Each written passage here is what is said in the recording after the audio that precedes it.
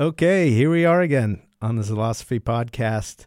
We got a great guest. Again, I know I say that every time, but it's true every time, and it's my show, so deal with it. David Brody is here with us today. He's a great local author.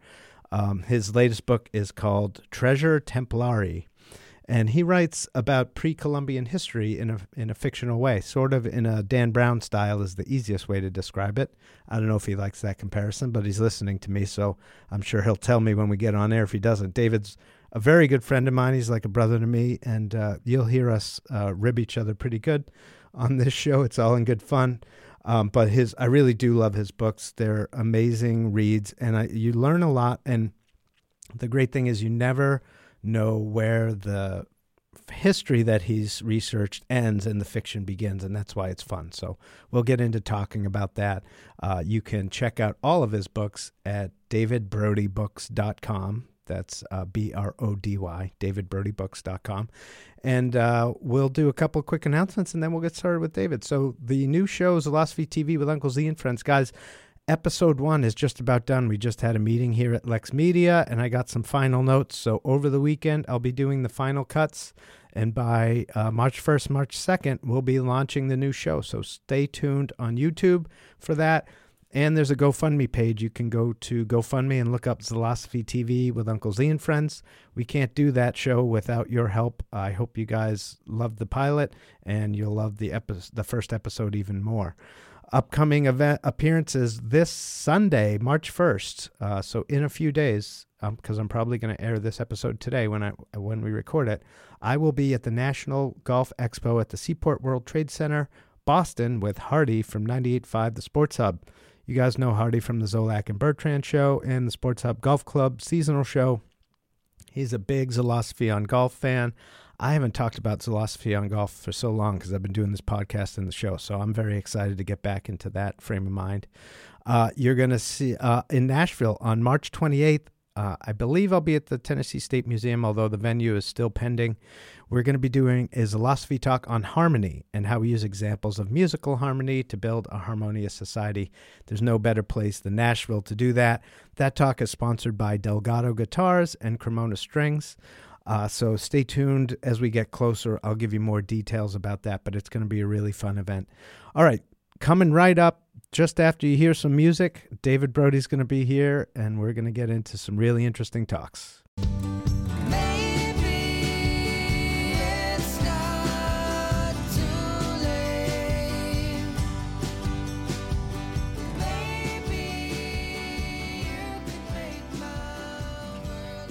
Okay, here we go, guys. We got David Brody here. Hi, David. Hello, Michael. Thank you for having me. Oh, look at you sounding all professional. And I know you're about to throw a nasty joke at me, so why don't you just hit me with it? I mean... Well, I am wondering why I get like the least important Zildjian to interview today. Like, where's the rest of the family? You know, you drew the short straw. No pun intended. No pun intended. It's funny, you know, when I was out in L.A., I used to have some friends over to cook.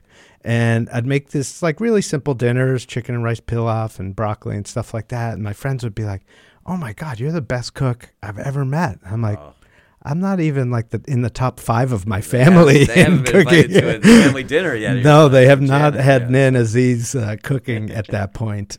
So welcome. Thank you. How's it going? What's going on? It's going. It's actually good to be out. I'm deep into writing. What is the 10th book in the series? So you know my rule. I write every day when I'm writing. Yes. So it's nice to be let on my start on January 1st. Although you cheated this year and you started early. I did. I also coach high school softball, so I wanted to be done the first draft before the season starts. Oh, got it. And are you on track for that? It's going to be tight. It's going to be close. So. Yeah. So.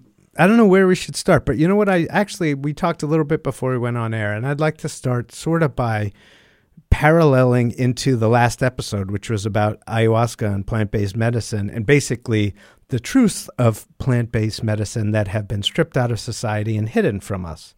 And that's a great transition into what we're going to talk about today, because you, like Scott Walter, I should mention that I met you through Scott Walter, right. You dig up all these historical artifacts that have been hidden for us that raise all kinds of questions about pre-Columbian history, and were there Europeans and Westerners on this continent prior to Columbus, which all answers point to yes, but that's still not widely accepted, or even it's only accepted in small groups at this point, right? Right. Well, you said something important. Truth that's been stripped away. And so that's really what we're talking about here, whether it's religion or history. But the idea that, that we have perfect knowledge, I think most of us are skeptical about that. And most of us realize that much of the history we're taught, the history that we know, has been scrubbed and bleached and purified. Same thing with religious history, whether it's history of exploration of America or history of religion. And those of us who sort of look under the rocks and go into the dusty corners of history and ferret around a little bit are finding more and more. And you actually answered the question once that somebody had asked during one of my lectures, which is, why should we care? Why do we care about this old history? And you had said, Michael, in order to know where you're going, you have to know where you've been. And yeah. I've stolen that line. I use it a lot in I my appreciate lectures. that you did, but I got to give you a quick dig there because that wasn't your talk. It was Scott's. It was Scott's talk. That's right. It was. But Yes. I'm glad you mentioned it because I was going to mention that as well. I think it's important. That's why I like the discussion of ayahuasca and plant-based medicine. That's why when you and I first met at one of Scott's talks and we became close friends right away, and I told you and Scott soon after that you guys were really important mentors to me in what I wanted to do with Zolosophy, which we're now seeing actually happen. And that was that you guys are digging up the truth about what has happened in the past that we've basically been lied to about. And what I wanted to develop with Zolosophy is the truth about where we go from here, the truth about who we are as a people, that we're all connected and we're all in this together. And I think that by knowing where we came from, that we can make more informed choices and decisions about where we're going. So again, you use the word truth. Yeah. And I love Oscar Wilde has a great quote. It's at the beginning of one of my books, and he says that because a lot of this is we're trying to ferret out the truth, but he says legend is more historical than fact because fact may tell us about one person, but legend tells us about a million people. Yeah. And it's the same kind of thing that these legends that we hear, the oral histories, the fables, the fairy tales, oftentimes they are shrouding a greater truth, a greater reality. Yeah. And we need to sort of go back and find those things. Yeah, and I have a good friend, Michael Brown, who's a therapist and a past life regressionist. And I don't know if he took this from someone else, but I got it from him, so I'll credit him. He often says that he always says that the truth is often stranger than fiction. Stranger than fiction, which is one of the reasons why people ask me all the time, why do you write fiction? I mean, you're writing about history and hidden history, but you write it as fiction. And I think a couple of answers to that. One is I just think it's more palatable to people to give them their spoonful of sugar with their medicine. People love history, but it's even more fun if you're on a roller coaster ride when you're reading about it. But oftentimes you can do more with fiction because, as your friend said, truth is stranger than fiction sometimes. So you can combine the two and really have a fun. Again, I like to say it's a roller coaster ride while you're learning about history. Yeah, which is why I love your books because one, I do like a spoonful of sugar with my history, and I like the fact that you put the reader in this space where, like I said, you don't know where the history ends and the fiction begins. So it really makes you think a lot more than you just presenting the research that you gave. Right. So the fictional story actually causes you to think about, well, what if, as I was saying on the last podcast about ayahuasca, one of the questions I like to ask when somebody says something and your initial human reaction is, well, that can't be true. My analytical brain can't accept that. I always like to step back and go, but what if it were true? Right. This goes back to the analytical brain. We all learned about the Easter Bunny and the Tooth Fairy when we were little, but we got past that at some point when we grew up. Right.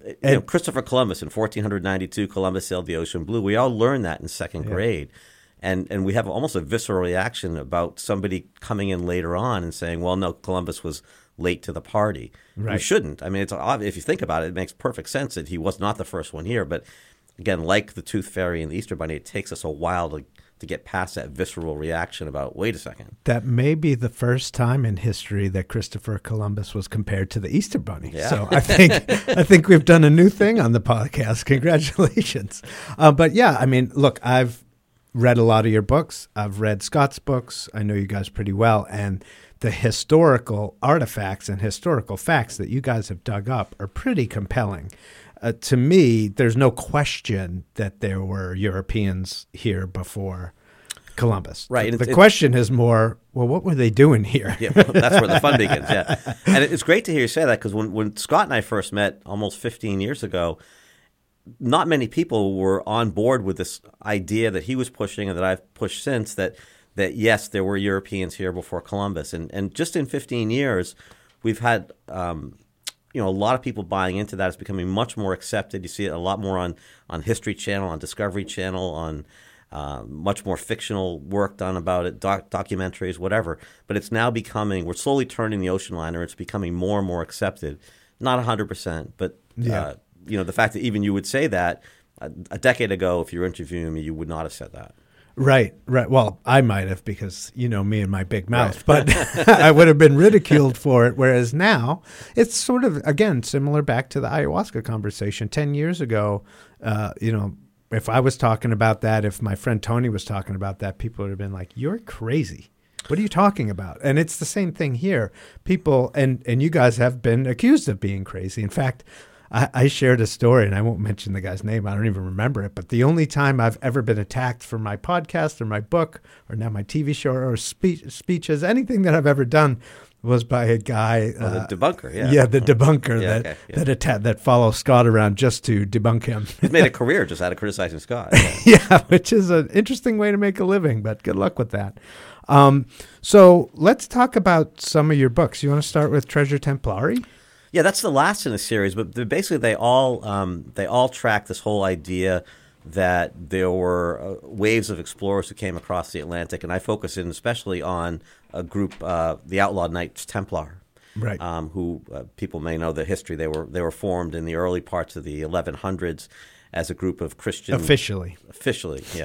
There's a continuum. Like the Masons were officially formed in 1733. Right. There's a story behind the story, but officially in the early 1100s, some French noblemen got together to protect pilgrims going to the Holy Land. And for about 200 years, they found something while they were in Jerusalem in the early years, excavating under the Temple Mount.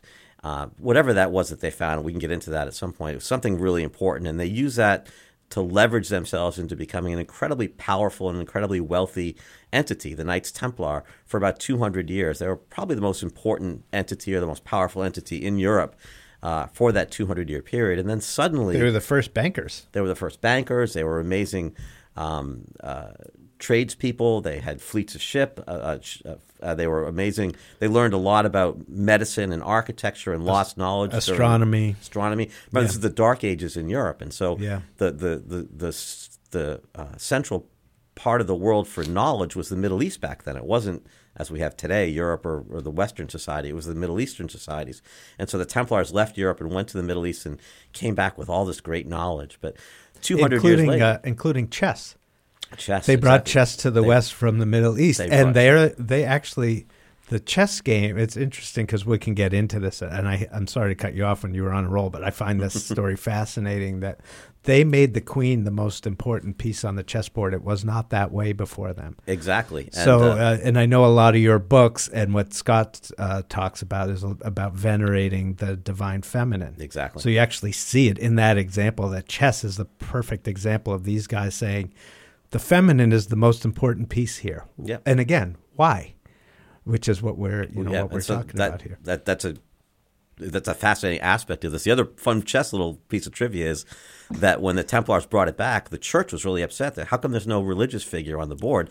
Because at the time, the bishop was a sailing ship moving diagonally across the board like a ship tacking into the wind. Mm-hmm. And the church said, well, we'll allow this if you give us a piece. And so the bishop became the sailing ship became the bishop. So. And that's just one of the examples of the rocky relationship that the Templars had with the Roman Catholic Church, specifically. They were officially the army of the church. And that gets to the sort of the bookend of the 200-year period of their reign was on Friday the 13th of October, 1307. Unlucky Friday the 13th. Suddenly they were outlawed. The Pope and the King of France got together and issued a decree, and that was the end of the Templars. They were rounded up. They were tortured. They were burned at the stake. Their treasure disappeared. But for 200 years, early 1100s to early 1300s, they were incredibly powerful. Now, 1307, they get outlawed. Well, we know what happens when a government steps in and outlaws a group, much as the federal government did with the RICO statutes in the 1960s. the mafia disappeared completely. Of course not. That's not what happens. They go underground. Right. And so in this case, the Templars didn't disappear. They went underground. They reconstituted themselves. They went to different countries. They left. They found safe haven in Scotland, and they reconstituted themselves probably as the Freemasons. Yeah. But they still had their treasures. They still had their secrets. They still had their loyalty to each other. They still had their hidden knowledge. They still had their beliefs. What happened to all these items, these beliefs, this culture, these treasures? That gets us to why they might have crossed the Atlantic in the late 1300s. The vestiges of the outlawed Knights Templar crossing the Atlantic, and that brings us to America with their secrets, with their treasures. Yeah, actually, I'm going to strike what I said, and we'll go right into your first book, The Cabal of the Westford Knight, because that story picks up right from there. Right. And your hypothesis in the book, and I've told you this, I live my life a lot by intuition. When I read, you and I have talked about my BS meter, and you've told me things in the past where I've caught you like, I don't think you're really giving me the full story there. Yep. And then you cop to it. And so with reading that, I think you're very close to the truth, which was that they came here to found the New World, which was a world that could be created, again, on freedom of religion, where you're not, because I think part of the knowledge, and I don't know any of this from Masonry. In fact, my own research on reading books on the Knights Templar is one of the reasons why I became a Mason, because I figured from what I was reading, there was something there. But I believe that they knew the knowledge of real pure Christianity, which was stripped out in 325 in the Council of Nicaea by the Roman Catholic Church, where they got rid of the Book of Mary and the Book of Thomas, and God knows, literally, what else they took out of the Bible. And so we've been living for almost 2,000 years on some sort of bastardized version of Christianity.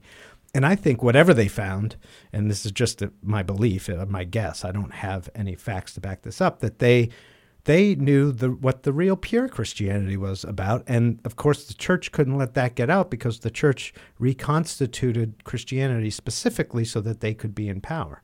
Some people think that the Roman Empire fell and just talking about going underground and reconstituting yourself, some people think that the Roman Empire reconstituted itself as the Roman Catholic Church. Yeah, you make a couple of really great points. The major one being that Christianity was sort of scrubbed and bleached and changed, and it became an institution as opposed to the true teachings of Jesus, which are then almost 300 years old at that point. Right. Yeah.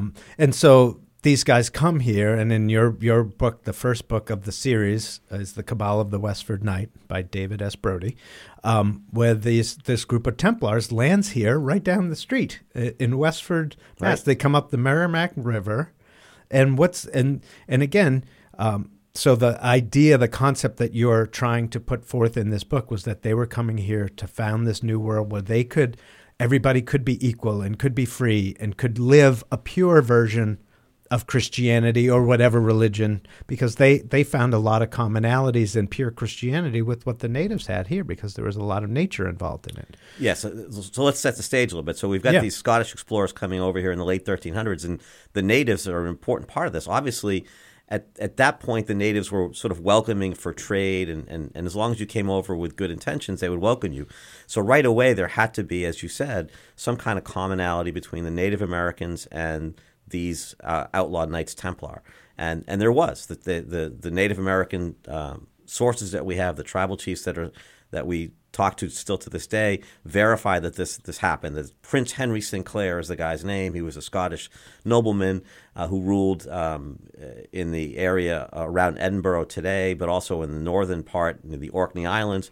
That he, with a fleet of ships, came over in 1398, 1399. Basically following the path that the Norse had taken hundreds of years earlier. Leif Erikson had taken these same journeys across the North Atlantic, island hopping from Iceland to Greenland, across to Labrador, down to Newfoundland, and then further down to Nova Scotia and into the Maine, and further down probably into New England, Cape Cod, Narragansett Bay. But so speaking of Narragansett Bay and tribal chiefs, shout out to Black Eagle. Our friend who's a tribal chief down there who has confirmed a lot of this. Right, he's confirmed a lot of this. And again, the Native American oral history on this. We're sort of biased against oral history. We like our history to be written because that's our society. But the Native American culture is to pass these things down as sacred knowledge, and they pass it down verbally, generation to generation. So that it can never be destroyed. Because you think about, again, going back to the Council of Nicaea, when they they scrubbed the books that were in the Bible, they destroyed most of them. But fortunately, who knows if they were early versions of Templars or some other secret order, were able to save certain copies. And the Book of Mary was actually discovered in a couple of different places throughout the world. That's an important point, Michael, because we tend to think of oral history. We all played that game as first graders when we were 6 years old at a birthday party where we sit in a circle and somebody whispers something into the next person's ear. Telephone game. And by the time it comes all the way around, it's totally bastardized. It's totally messed up. And I actually had somebody at a lecture say, well, you can't really trust Native American history. It's like that telephone game when you're in first grade. And I said, well, no, first of all, these are not 6-year-olds. And second of all, this is sacred knowledge. They don't blurble it out like giggling. They pass it down very carefully. Right. And it just shows your cultural bias when you say stuff like that. So they maintain this history. And cultural ignorance, really. Cultural ignorance. And again, they're, according to Black Eagle and also according to the Mi'kmaq elders up in Nova Scotia, this Prince Henry Sinclair really did come, the vestiges of the Knights Templar in the late 1300s. That's part of both tribes' oral history. And what we found, and this is where the research gets really interesting, is they left evidence. I mean, I'm a lawyer by trade, so I like to say that as a lawyer, and we won't hold that against you. Yeah, and as a lawyer, I like to say I don't normally care about things like the truth, right? That always gets a good laugh at my lectures. But as a amateur historian and as a fiction writer, this stuff keeps me up at night. I'm really obsessed with finding out what really happened hundreds of years ago. Did it really happen? Can we prove it? And it really comes down to evidence. And so we have carvings and stone and stone towers and inscriptions on stone, and we have 8 or 10 really solid pieces of evidence that it's hard to explain those away. And then the other part of that, again, looking at it from an evidentiary point of view, we were taught in law school that once you've come up with a theory of your case, you have to use all the evidence that's on the table in front of you. You can't just pick and choose. You can't just, I like to say when I used to play softball in men's league that if we didn't count the times that I hit pop-ups, my batting average was like 700. we're just going to exclude certain pieces of evidence that I don't like. Yeah, well, which seems to be the way society's going now, right? It's like, I found my truth. Okay, but there's no such thing as your truth. There's the truth, and that's it. We need to use all the evidence. And then once you have your theory, this is where we were 12 or 14 years ago, Scott and I, we had a theory about what we think happened. Then new evidence comes in the door over the next decade. And the test is, does that evidence corroborate what we thought had happened, or were we wrong and we have to change our theories? Right. It just turns out in this particular case, every piece of evidence that's come in has been spot on, supporting pretty much what we thought. Yeah, and then that tells you're on the right track. And you have people that are like, and I'm not picking on anyone specifically, but you have people like archaeologists or certain religious groups that say, well, that doesn't fit into what we believe, so it's not true.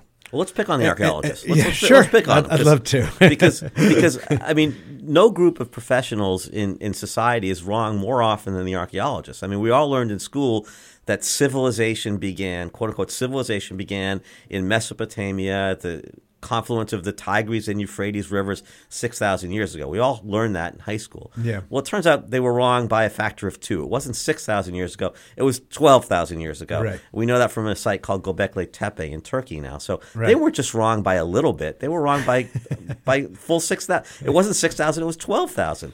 And then similarly, what about isn't the Sphinx one of those things too? The Sphinx, I mean, that whole thing, I mean, that's a whole nother podcast discussion. Yeah, sure. We will get into that.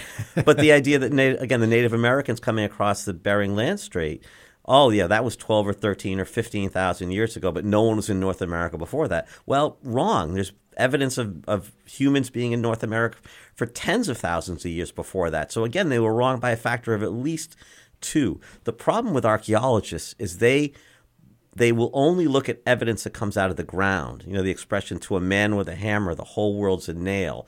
To an archaeologist, if it wasn't dug up by a trowel, then it doesn't count as evidence. And as a lawyer, it really offends me. There's plenty of other different ways to look at to prove history, whether it's geology, whether it's cartography, whether it's chemistry, like carbon dating. There's dozens of different fields that we can use that add to our knowledge. But in the archaeological community, if it wasn't out of an archaeological dig, it doesn't count. And when you think about the minuscule amount of land that is subjected to an archaeological dig. I mean, how many people do you know have an archaeological dig in their neighborhood or even in their town? The answer is very few. And yet we're going to let this micro piece of evidence determine everything. It's just ridiculous. So the archaeology, got me going on the archaeology. Yeah, no, I'm glad I did. I love it when you get fired up and it's not directed at me. But I'm glad you said that. They have something to add, but we can't let them have the final word on everything. It's ridiculous. And I think you said that at one of your talks recently, and that really stopped me in my tracks. I think it's when you came to our lodge last, which was a few months ago. It was in October. Right near October 13th, actually, which, by the way, to go back to that, is when 13 became an unlucky number because of that thing. It's actually a very lucky number if you do historical research on religion and spirituality and mystics. Everybody thinks 13 is a lucky number. But anyway, but what you said about the archaeological thing really made me stop and think. I've never seen an archaeological dig, and we live in the area where the Revolutionary War started. Exactly. You would think you'd see them regularly. And I get they're expensive. I get they're intrusive. I get all that. But we find stuff that we think might be important to this discussion, this pre-Columbus history. And we'll call an archaeologist and say, will you come out and do a dig?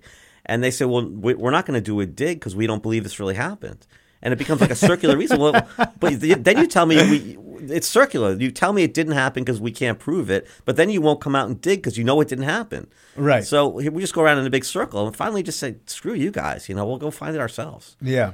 And so that first book and one of the really important artifacts that was found by here is something called the Westford Knight, where there's an effigy of someone that looks very similar to a Knights Templar knight carved into the bedrock in Westford, Massachusetts. Right. Why don't you you've become sort of one of the most knowledgeable people in the world about that specific artifact. Why don't you tell people about that? We raised our family in Westford, so we spent 20 years there, and so I did spend a lot of time studying that artifact. And as you said, it's an effigy of a medieval knight. Clearly his battle sword carved into the rock ledge, and based on the geology we've been able to do on that, it's some kind of at least hundreds of years old. But the idea is that Henry Sinclair and his group came over here up the Merrimack River, as you said, climbed the highest hill in eastern Massachusetts, which happens to be in Westford. And while climbing that hill, one of the party, we think his name was Gunn, G-U-N-N, died. And then, as was the custom in medieval times, the group carved an effigy to memorialize his death and buried him nearby. And that effigy is what we still see today in Westford. And that's what I went up to. I climbed that hill 15 years ago when I first started looking at this, just to see what there was. And again, it gets back to evidence. If that journey really did happen, Sinclair's journey, there should be other pieces of evidence. And it turns out there's a lot of other pieces of evidence. There's another carving about a mile downstream in Westford, again, with a medieval boat on it. And we sent that carving out to Minnesota because that was on a boulder that we could actually pick up and move, whereas the Westford Knight carving is into the rock ledge and is part of the earth. We can't take it and move it. But we sent that to Scott Walter's lab in Minnesota. Scott's a geologist, as you mentioned. And we asked him to do a weathering analysis on the carved areas of that stone. And his conclusion was that those carved areas had been in a weathering environment for about 600 years. In other words, the carving was about 600 years old, which is perfect if you do the math to the year 2000, go back 600 years, right around the year 1400. So, that's some science. And again, the archaeologists don't like that kind of science. It didn't come out of the ground, but it's hard science. It's geology. Right. So, again, there's other artifacts. Probably the most important other artifact is something called the Newport Tower, which is a whole other fun conversation. But in Newport, Rhode Island, there's a tower on top of the highest hill in town. And if you were to see it in Europe, you'd have no doubt that it's medieval. It's built in the Romanesque style on 8 pillars. And it's a really cool-looking piece of architecture, but it looks nothing like anything the colonists would have built during the colonial time periods. And yet the mainstream historians will tell us that it was built as a colonial windmill, even though every time you mention it to a structural engineer, they just laugh. They guffaw, and they say there's no way that could work as a windmill, the lateral forces would make that thing tumble on the first heavy wind.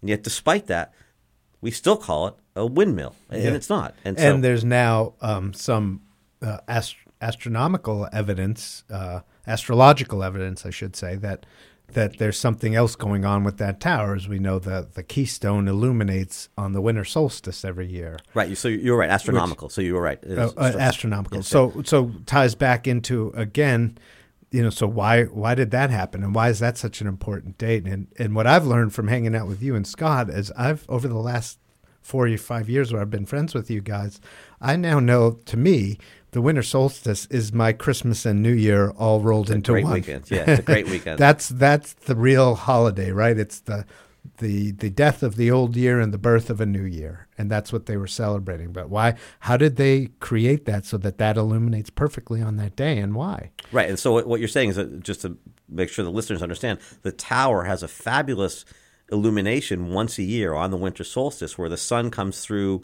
one of the oddly shaped windows, and it creates a light box that creeps across the inside of the tower. And right at 9 o'clock in the morning, at the monastic time for prayer, that light box illuminates an egg-shaped keystone. There's only one keystone of the 8 arches. Only one of them has a keystone like this, and that one illuminates. And basically what it is, it's an allegorical symbol of rebirth, where the male, which has historically been associated with the sun, comes in through the aperture, and it illuminates, it fertilizes the egg on the inside of the round tower, the womb of the tower, marking the rebirth of the year. The sun starts to get brighter, the days start to get longer, we have rebirth again. But that's what that tower does. Clearly, that's not something that the Puritans would have done in the late 1600s, where some people think this was built by the Puritan era colonists. That's not the type of allegory that they would have celebrated. They would have been ridiculed for that. Right, and again, it starts to allude to the divine feminine of these. What we think the Templars built this. There's other people with other theories, but to me, none of them make any sense. And one of your other books I should mention is The Cult of Venus, which is all about the divine feminine and how that's been stripped out of society, and really a big reason. It's the reason why that story is really important. Even the fictional version of it that you made is that there's a reason why the world is so out of balance right now. It's become very patriarchal over the last 2,000 years, and we're out of balance. That's exactly right. And I think, getting back to the Knights Templar and what they discovered in the Middle East that caused them to butt heads with the church, the patriarchal church, was this whole idea, like you just said, Michael, that the feminine is important, that any organism requires balance in order to be healthy. So the human organism requires a male influence be balanced by a female influence. And the Templars understood this. And the patriarchal church wanted nothing to do with it. So the Templars, that's why we find so much of what the Templars did was that they did venerate the feminine, whether it would be the Virgin Mary, who was one of their main objects of veneration, or more subtly, Mary Magdalene, and the concept of her being a partner to Jesus. Again, if Jesus is going to rule, he needs the feminine influence as well as the masculine. Right, and there's a lot of, even the church has now gone back on its findings or whatever, saying that Mary was actually one of the apostles. They've actually finally admitted that. Finally, they haven't gone so far as there's a lot of other research out there that points to not only was she was his most important apostle, and she was his life partner, and they may have even had offspring, which you would be familiar with that theoretical storyline if you're familiar with the Da Vinci Code and the Jesus and Mary bloodline and that sort of thing. Right, and one of the really interesting things about my research journey myself was I was researching the Prince Henry Sinclair, who led the journey across in 1398, 1399. So I started looking more closely at his family on the European side just to see what they were all about. And it turns out it's the Sinclair family that his grandson, Henry's grandson, who built Rosslyn Chapel, which is the famous chapel in the Da Vinci Code story. This is where Sophie, the girl, learns about her true identity, her true last name, Sinclair / St. Clair. and this is the family chapel. So to the extent that there really is a Jesus bloodline, most researchers believe it is the Sinclair family. So here's our guy coming across the North Atlantic in the 1300s with all these Templar secrets and this treasure and whatnot. Well, it turns out it's the same people that Dan Brown was writing about in his book. So, it's not just a cool history story on our side. It also ties back into the religious side and what was going on in Europe at the same time period. Yeah, and I haven't been to Rosslyn Chapel. It's near the top of the list of the places I want to see, but all the people that have done research there say that there's so much symbology that it takes weeks and months to soak it all in. And we don't know, again, in the Masonic way or in the Templar way, we don't know really what all those symbols mean and how they add up together, and what the deciphering of the messages that they left in that specific building seems to be one of the more important buildings in the Western world in terms of lost knowledge and lost truth. Very much so. And one thing that we do know that they make very clear at Rosslyn Chapel, there's an informational sign that talks very matter-of-factly about how Prince Henry Sinclair, the grandfather of William Sinclair, who built the chapel, went across the North Atlantic in 1398 and 1399, and he came back with North American aloe, North American maize, which is corn, North American flour called the trillium, and he brought samples back, and his grandson, as a shout-out to Grandpa, carved those crops, those plants, into the ceiling and walls of the chapel as decorative features. How would William possibly have known in 1456 about North American plants unless his grandfather really had gone across and brought them back with him? But the chapel talks about this very matter-of-factly. We're still talking about it here across the pond here in America, that this is a theory or it's legend. But right. Again, over in Scotland, I had a very funny conversation with a Boston Globe reporter about a year and a half ago who had just come back from Scotland, and he called me up breathlessly and said, "Do you know that Rosslyn Chapel talks about this Prince Henry Sinclair stuff like it's real?" And I said, "Oh, yeah, I know exactly what you're talking about. Isn't it great?" Yeah. So he did a whole story for us about it. But again, it's taking a while to turn the ocean liner, but we are making good headway on this. As I said earlier, 10 or 12 years ago, interviewers like yourself probably would not have said to me that it looks like you have enough evidence to prove your case. Yeah, I think that there's, you're right, the ocean liner is turning. There seems to be across the board in the Western world sort of an awakening happening, albeit slowly, but like we talked about at the beginning, 10 years ago, a lot of this stuff was way more controversial than it is now. And when you think about historically, religiously, medicinally, there's tons of stuff out there that people are starting to realize that we've been lied to about. And we want to know what the truth is so that we know what to do next, right? That's what this is all about. It goes back to what we started the conversation with, truth. I mean, we all, I think, as human beings, are curious about our past, but we also are don't take it well when we feel like the authorities are keeping the truth from us for any reason. And I think that's where some of the anger in current society comes from. And you see all these conspiracy theories and whatever. And I'm not a big conspiracy theorist. People assume that I probably am because I happen to be. Meanwhile, you guys can't see this, but he's wearing a tinfoil hat. That's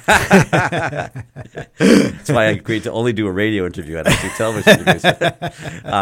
But they always said you had a face for radio. That is very true. Very true. So, now I've lost my train of thought. Oh, you were talking about you're not a conspiracy theorist. I'm generally not. People assume that that because I happen to believe in this this area of history that is considered fringe history, that I must also believe in aliens, and that 9/11 didn't really happen. And no, I don't feel strongly about any of that stuff. I just happen to feel strongly about this particular thing. Yeah. I just happen to believe that just as the Norse had come over in the early 11th century, they knew their way across the Atlantic. There were good reasons to come, whether it was trading with the natives or fishing or harvesting timber.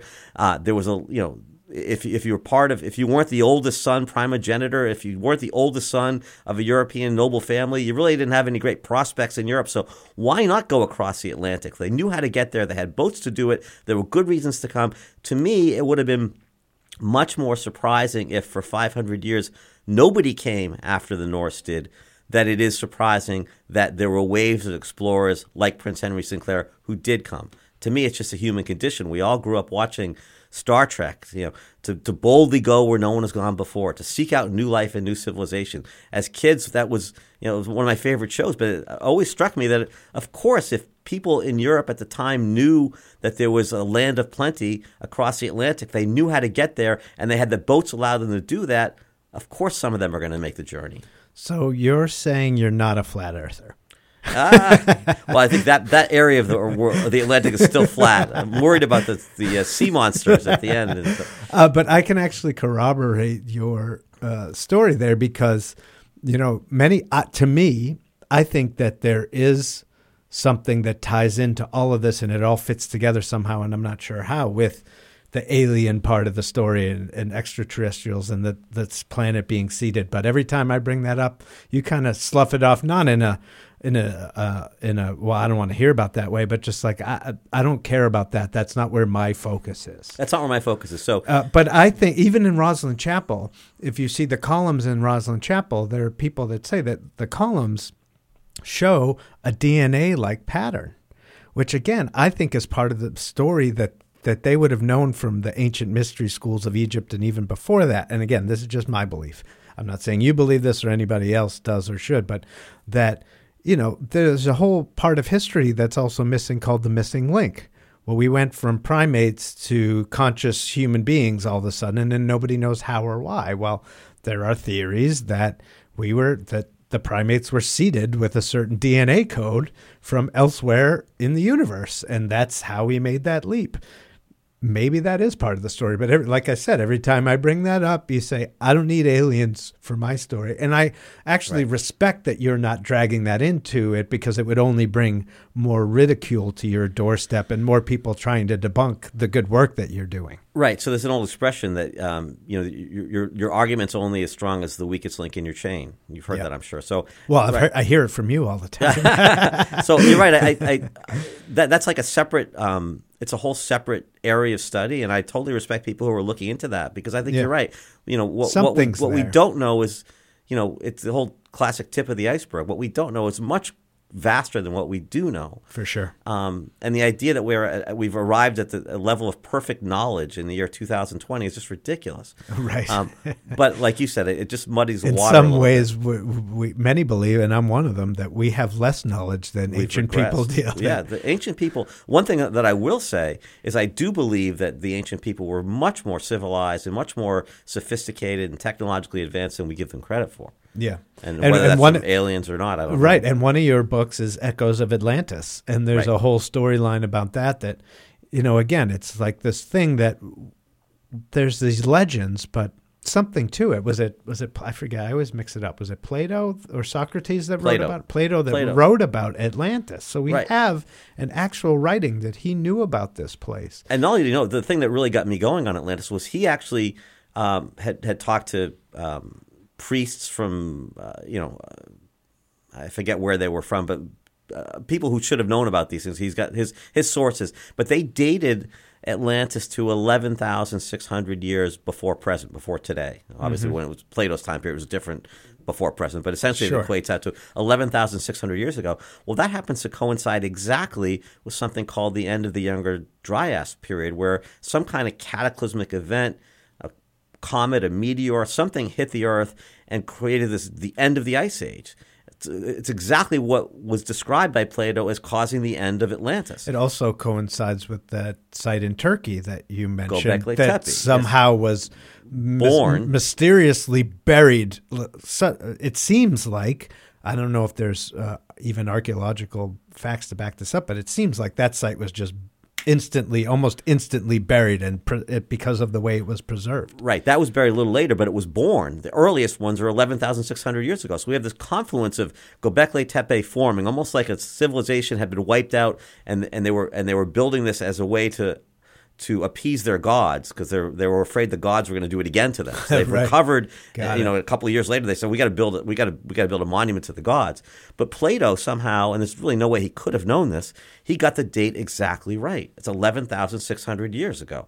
Like, what are the odds on getting that date exactly right? He had no way of knowing that was really the end of of the Younger Dryas Ice Age period. So when I saw that, I said, okay, well, he's not exactly a lightweight when it comes to intellectualism or ancient knowledge. I mean, it's Plato, for God's sake. Right, yeah. So maybe we should listen. He's a pretty credible source. We should listen, maybe. And then it turns out there's a lot of other sort of pieces of evidence that indicate that sometime around that time period, there was a sophisticated group of people living probably along the mid-Atlantic ridge where we think Atlantis might have been. And then some people say to me, well, could they have been aliens? And I say, well, I don't think we need aliens. I think just as today we still have segments of society, people living on planet Earth who are still hunter-gatherers, who are living no differently than they lived 50,000 years ago. There's a tribe off the coast, on an island off the coast of India, who apparently just within the last decade discovered the causal relationship between sex and procreation. They had never figured it out. They just finally figured it out. But they're living no different than they lived 50,000 years ago. Mm. So if we have that in some segments of society, can't we have the opposite, the bell curve, that says maybe 15,000 years ago there was a really sophisticated, civilized group of humans way ahead of everybody else instead of way behind everybody else. Yeah. And maybe they, because of their climate, they had advantages over other humans that allowed them to trade, and then trade gave them leisure time to explore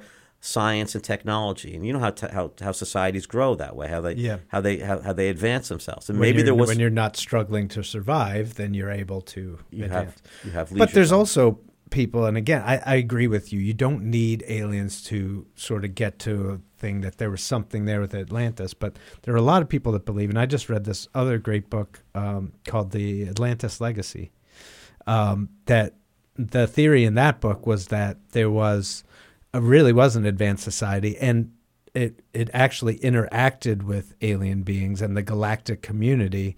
And because of the technology and knowledge and power being misused, there was a giant cataclysm on this planet which shifted the poles on the planet and caused the cataclysm.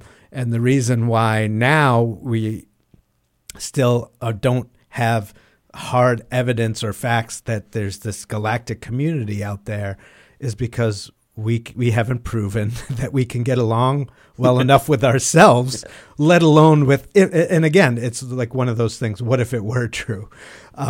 It would make sense that until we learn to get along with each other here on this planet, why would they let us be part of a universal community when we're just a bunch of people that are destroying each other and the planet? But one of the things, aside from all that, one of the things that I really liked as a piece of evidence you used in the book was that the butterfly migration. Right. So there's butterflies and there's also eels, but both of them have these migratory patterns that the butterflies, they're a breed of monarch butterflies. So they're living along the northern coast in Venezuela of South America. They every year they fly out over north into the Atlantic Ocean and basically circle around looking for some kind of ancient place to land until eventually, out of exhaustion, they just fall into the ocean. And essentially what this is this instinctive urge to return to their homeland, to their ancient site of whatever was there, probably some kind of land above the mid-Atlantic ridge. And similarly, eels, both on the European side and on the American side, come down out of the lakes and freshwater lakes on both sides, down the rivers, and they congregate out in the middle of the Atlantic again, as if historically that's where they were from. Again, they're freshwater eels going back through the ocean, saltwater, to what we think is probably at one point some kind of freshwater habitat in the middle of the Atlantic. So there's again, the archaeologists want us to find evidence in the earth, but sometimes things like biology can help us explain things. That's why I bring it up, because I thought that was one of the more, out of all the books of yours that I've read, and I've read not all of them, but maybe 4 or 5 of them, I thought that was the most interesting, because there's some sort of biological evidence, as you said. We don't know if they're looking for an ancient land, right? We don't know what motivates all of these monarch butterflies, but it certainly raises an important question. What the heck are they What are they doing? doing? Flying out to the middle of the ocean and dying there. Right. The survival instinct we've always been taught is the strongest instinct, but apparently for these butterflies, there's something even stronger. This instinct, and all animals have it, to go back. You know, the reason birds fly, whatever, fly south in the winter. This instinct to go migrate or return to their ancient habitat seasonally. Yeah. And the butterflies seem to want to go back to this, what used to be a landmass, right where we think Atlantis was. Yeah. So I'm jumping around on all sorts of topics Sure. just because you have so many books and that I love, and I want people to just get a taste of it so they can go pick the one. I want to go back to where we started, which is your most recent book, Treasure Templari, where you talk about this painting, the Ghent altarpiece. And we know from historical facts that the Nazis stole this painting. Right. This is And that there's a panel missing, which many people think. So when you talked about the Templars, a lot of people think that one of the things they found under the ancient site of King Solomon's temple was the Holy Grail. Yes. But a lot of people think that it's not what we were raised to think it was, that this cup or whatever, this chalice, that it was some sort of technology.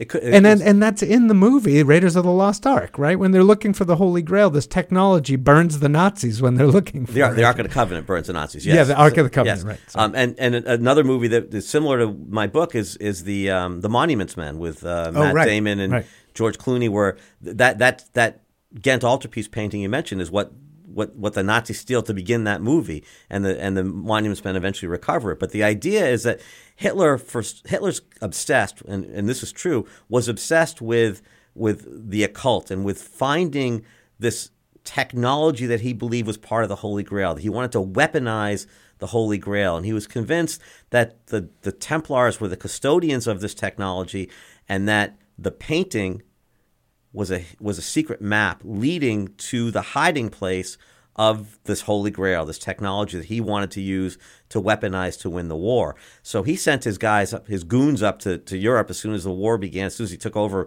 Belgium, he sent his goons up to Ghent in Belgium to get this painting and brought it back. But there was one panel missing.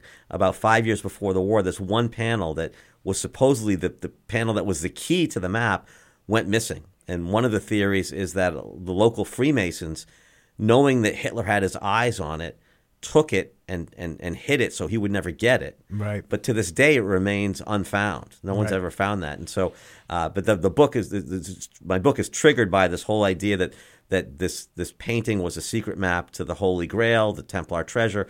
You know, what is the treasure if it's not the Holy Grail? Like you said, is it technology? Is it the chalice? Is it the Arma Christi, which is like the crown of thorns and the cross and the lance? But Hitler believed these were magical devices that, again, he wanted to weaponize. Yeah, and you weave it into this incredible story where you have these modern Nazis that are underground trying to get this technology. You have these Israeli operatives that are looking for it as well. And your theory in the book, which I think, again, you might be right. You might have guessed right, is that the technology was the sort of using water to create energy. Right. There's a lot of fascinating theories about the pyramids. You know, what was the original purpose for the pyramids? And one of the possibilities is that they were they were taking salt water and using salt water to create energy. And I'm not going to get into that right now, but if that could be rediscovered, if that technology could be rediscovered. But if you look at the footprint of it, not only does it perfectly match the footprint of Orion's belt, but it also, if you take an high above ground look at that complex, it looks like a circuit board. Yes. So that can't be a coincidence, right? And there are things. There's the way the tunnels flow through the pyramids. I mean, there's something going on there. It almost looks like hydraulic works in many ways. But one of the theories is that it was an ancient that the Egyptians had discovered how to take salt water and basically make it burn. I'm not going to get into the chemistry of it, but burning salt water. So think about how that would change the world today. If all of a sudden we didn't need oil, we just needed salt water. Yeah, we had all the renewable. I actually had this weird thought the other day. I don't know why I was thinking about this. Maybe it's because I knew you were coming here, but I was thinking like, God, we would just would we just deplete the ocean completely if we found out that was an actual real technology? Would we be that ridiculous and burning up resources on the earth that we would actually kill the ocean? I mean, we're already killing the ocean. Yeah, interesting question. And just disclaimer: we get into real trouble if I start talking too much about sciences. Okay, so I'm okay on the history side. Archaeologists are fine, but we don't want to attack scientists. Well, I can't speak to science very well since I'm not a scientist, but. So again, I highly recommend that book. It's a fascinating story. There's, as all of them are, there's a lot of, it's called Treasure Templari, and there's a lot of interesting information there. Again, you talk about the hidden Templar seals and some of the pagan symbolism that they use, and the symbolism of duality, again, of balance, of male and female. And that's a theme that goes through all my books, Michael. I think it's really important, and you brought it up, and I thank you for it. But this idea, well, you paid me well for that. There you go. That society, in order to be healthy, and Freemasonry, I know you guys spend a lot of time on this in your Masonic ritual. That balance, the checkerboard pattern, the dual pillars of sun and moon, but the idea of as above, so below, duality and balance is really important to a healthy organism, and that's one of the themes I try to run with through all of the books, because I just think that as a society we get into trouble when we fall out of balance. Well, and it's an important theme because we are out of balance, and everybody can see that, but we're not seeing why. I mean, everybody knows about the yin and yang ancient symbol in China. That's what that symbolizes, right? But we don't know. What we don't know is all this other stuff that you're bringing up, that there were these people, Templars and the Cathars and all kinds of other people that had these, that believed in balance. And really, you would have to sort of, once you start to learn about this, you have to start to theorize, well, this is where they butted heads with the church. Exactly. Because the church was so out of balance, they made it about male, and the priest couldn't get married. And, even in the modern Armenian church, which is just the same version of an ancient Roman Catholic church, except with a different pope, the Armenian church allows their priests to be married. And Armenia was the first Christian state in 400 AD. So they have ancient knowledge of balance, right? And even though I think that maybe, I don't know much about, I think the Bible is consistent with the one that came out of the Council of Nicaea, but I think that in the Armenian church there's a little bit more balance. I think that there probably needs to go even further back to what was the original Christianity, and where's the Book of Mary? Why can't we bring that back in? Where's the Book of Thomas? Why can't we bring that back in? Well, let's go back to the time when the Templars were just founded, and think about what medieval Europe was like. If you wanted to cure yourself from a disease, you went to the priest and paid the priest to pray for you. But if you happened to go and there was a woman, a healing woman who lived in your village, and through herbal medicine she wanted to heal you, that was considered a sin. If she was caught doing that, she should be executed. Yes, as a witch. So right. The idea was that only the church could heal you. The Templars came back and they said, nuts to that. We just were over in the Middle East, and those guys are really good at medicine. I mean, right. Those Arab dudes are really good at this stuff, and we should be teaching our women, all of our people, to do it. Well, the church then further demonized women, so that, as an example, many people know that the woman is associated with the moon, just like the man is associated with the sun. The woman is associated with the moon, probably because of the 28-day menstrual cycle coincides with the lunar cycle. Well, the idea, so the church started demonizing women. So words like lunacy, craziness, comes from the word lunar. Again, wow, I never knew that. Yeah, the lunacy must be a feminine thing if it's crazy, if it's lunar. Okay, yeah. There's no reason for that. But wow. But again, the church started, even the language reflects some of these medieval anti-women beliefs, which again I think that the Templars came back to Europe and just sort of shook their heads and said, "Oh my gosh, are we backwards? We got this all wrong. You got to let the woman in." Yeah, church. well, and and no way. You keep going no talking about the Middle East, and one thing about Masonry that I can share is that the belief of Freemasons, which again, as you said, probably comes from Templars, and who knows what was before that. That's part of the same order. Is that the arts and sciences rose in the East and spread to the West, and so I think that there's really something to that, right? Well, this goes back to the different sides of our brain. The left side of the brain is considered the masculine side, the rational side. The right side of the brain is the female side, the artistic side. Right. And even, again, back to our language, the word sinister is actually the root of that word means left. Again, the left, the left side, the feminine side of things, reflected in our language is the evil side. It's the dangerous side. We want to be male. We want to be male in order to be right. R-I-G-H-T. Okay, Yeah. it's as opposed to left. But I think that what you're doing here with the theory of balance is really key, because there can be an overreaction or an overcorrection to this. And I think we're seeing it a little bit in the modern feminist movement, where there are women that sort of want to be militant about this and take the power. And then, but my thing is always, if you bully the bully, then you're just the new bully, right? The idea is that there's an equality and a balance, and a real equality and a real balance, that we work together. Neither should have more power than the other. That's what we need to get back to. That's a big reason why this world is so crazy and so out of balance. So I think intuitively we all would agree with that again, the organism is most healthy when it's in balance. Yeah, and I think we need to take that more into public conversation, which is something you're doing. So I appreciate that. I do want to promote, if you guys like this type of conversation, go see David speak at the Carey Library right here in Lexington. He's going to be there on March 12th at 7 p.m. Right. And you're going to be talking about the Westford Night? Yeah, generally speaking, about the evidence that indicates exploration of America before Columbus. Okay, great. And I don't want to cut too short, but I do have one more thing I want you to share. What are you working on now? What's your next book? You write a book every year. What's the one you're working on now? Right. So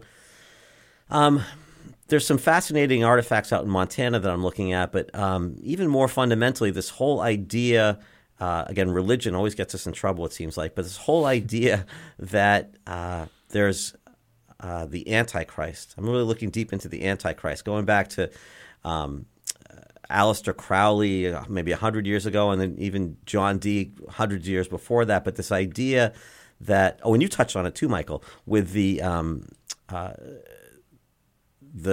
ancient civilizations.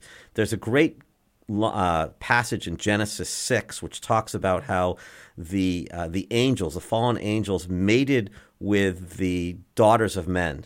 Mm-hmm. To create this whole new race. They called them the Nephilim. They were giants, and they may have been reptilian. And there are some people to this day who believe that the Nephilim, these offsprings of the angels and the fallen, the angels and the daughters of men, that this offspring are still trying to take over the world. They're still trying to usher in the Antichrist. And you still hear people talking about this, and that's why there's some people who are anti-Freemasonry, because they believe that the Freemasons are the agents of these Nephilim. It's crazy stuff. But I always tell people that if you think that Freemasons are trying to take over the world, you should show up to a Freemason business meeting sometime. They can barely run a meeting sometimes, let alone take over the world. We can barely organize a breakfast, one of them said to me. Yeah, exactly. But we are seeing, like we saw the vandalism up at America Stonehenge because people believed America Stonehenge was some kind of pagan site. We saw the what I still think is arson at the Masonic Lodge up in New Hampshire. Oh, yeah. It has not been officially ruled arson, but I have a friend who belongs to that lodge, and they do believe it was arson.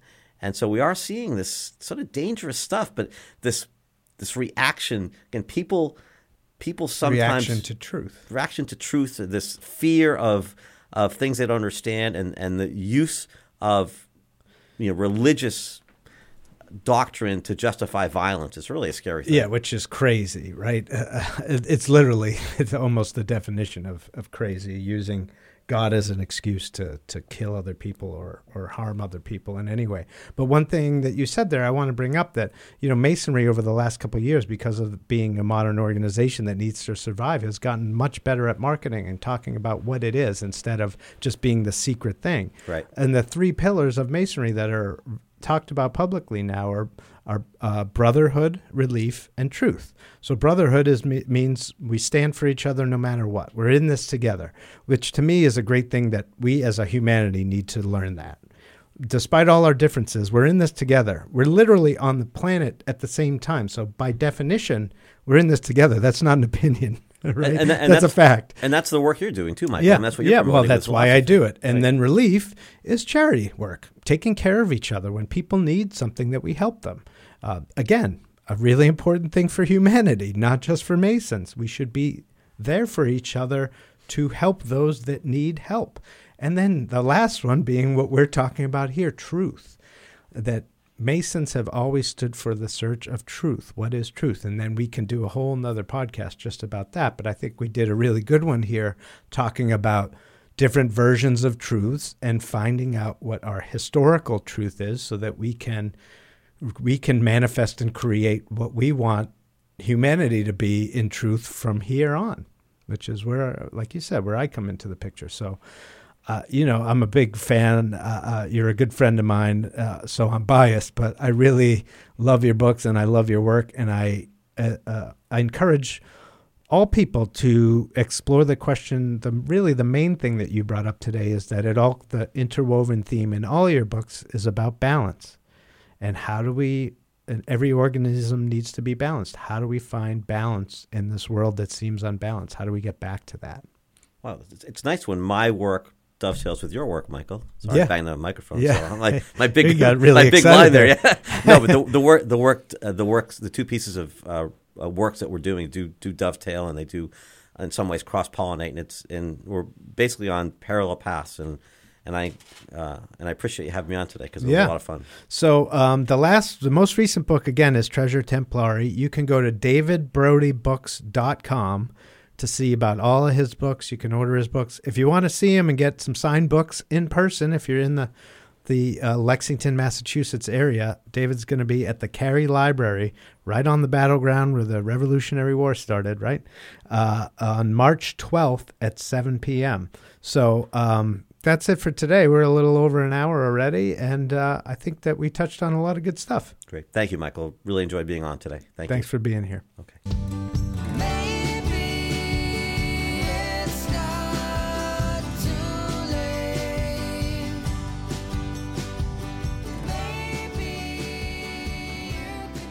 Well, that was fun. I enjoyed it. I hope you guys did too. As I said, obviously we joke a lot with each other because David's become a really good friend of mine. And like he said at the end, it's because we're on similar paths and we think about things in similar ways. We're just trying to find the truth about where we've been. So again, for me, my part is to find the truth about where we're going from here and how do we build a balanced and healthy society. That's why I do Zolosophy. It's why I do the podcast. It's why I wrote the book. It's why I now have this TV show. I'm trying to do everything that I can to bring people back to unity and balance and, finding a way forward together. So maybe we'll have David back because he's always got interesting stuff. As you heard, he writes a book every year. So I think we'll have him at least once a year, but maybe even more than that. So announcements, the Zolosophy TV with Uncle Z and Friends, about to finish up episode 1. I just got final notes and we'll be doing final cuts this weekend. So look for that on YouTube next week, which is like March 2nd or 3rd. It should be posted to YouTube. I really need your help, not only with the TV show, but also with the podcast. I'm doing this all on my own and all on my own dime at this point. So anything you guys can do to help, go to the GoFundMe page, look up Zolosophy TV with Uncle Z and Friends, and contribute anything you can. $20, $100, whatever you can do, it all helps continue to bring content like this and the TV show to you. This Sunday, which is just a few days from now, March 1st, I'm going to be at the National Golf Expo at the Seaport World Trade Center, Boston, with Hardy from 98.5 The Sports Hub. He's a really big fan of Zolosophy on Golf. You know him from the Zolak and Bertrand show on 98.5 in the morning. He also does Sports Hub Golf Club show. So we're going to talk about Zolosophy on Golf, which is going to be a lot of fun. And then Saturday, March 28th, I'm going to be in Nashville. For the week before, we're raising money. There's a GoFundMe page for that too, which is Bring Zolosophy to Nashville. On the 28th, there's going to be a free public talk, but the week prior, we're trying to go to a bunch of inner city schools in Nashville. I just found out they have, one of the zip codes in Nashville has the highest incarceration rate per capita in the country. So we're going to try and bring some Zolosophy and some perspective and some awareness to that group in hopes that we can plant some seeds in some of those people that can step up and help change that in their community. That's what this is about. So those talks are going to be, because it's Nashville, going to be musically based, and it's going to be about how we use the concept of musical harmony and musical disharmony to learn about how we can be more harmonious in society with each other. So that's it on the announcements. Thanks, as always, to our producer, Julie Manugian, and intern Jude, who's sitting in recording the outro right now. Jude's been a big help. Just met him today. So thanks, Jude, for sitting in for Julie, who's been running in and out of here to a Lex Media staff meeting. We are in the Fred Rothmel podcast studio, courtesy of Lex Media. So thanks, as always, for the use of this studio.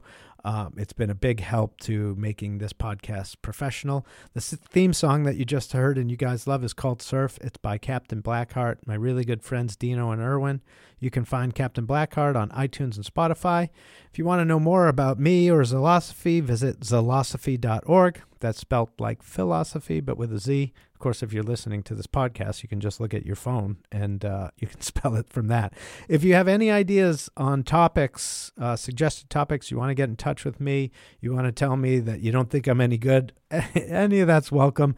You can email me at info@zalosophy.org and talk to me there. Zalosophy on Golf, my book, is available on Amazon in paperback, Kindle, and audiobook. It's a great gift for the golfer or philosopher in your life.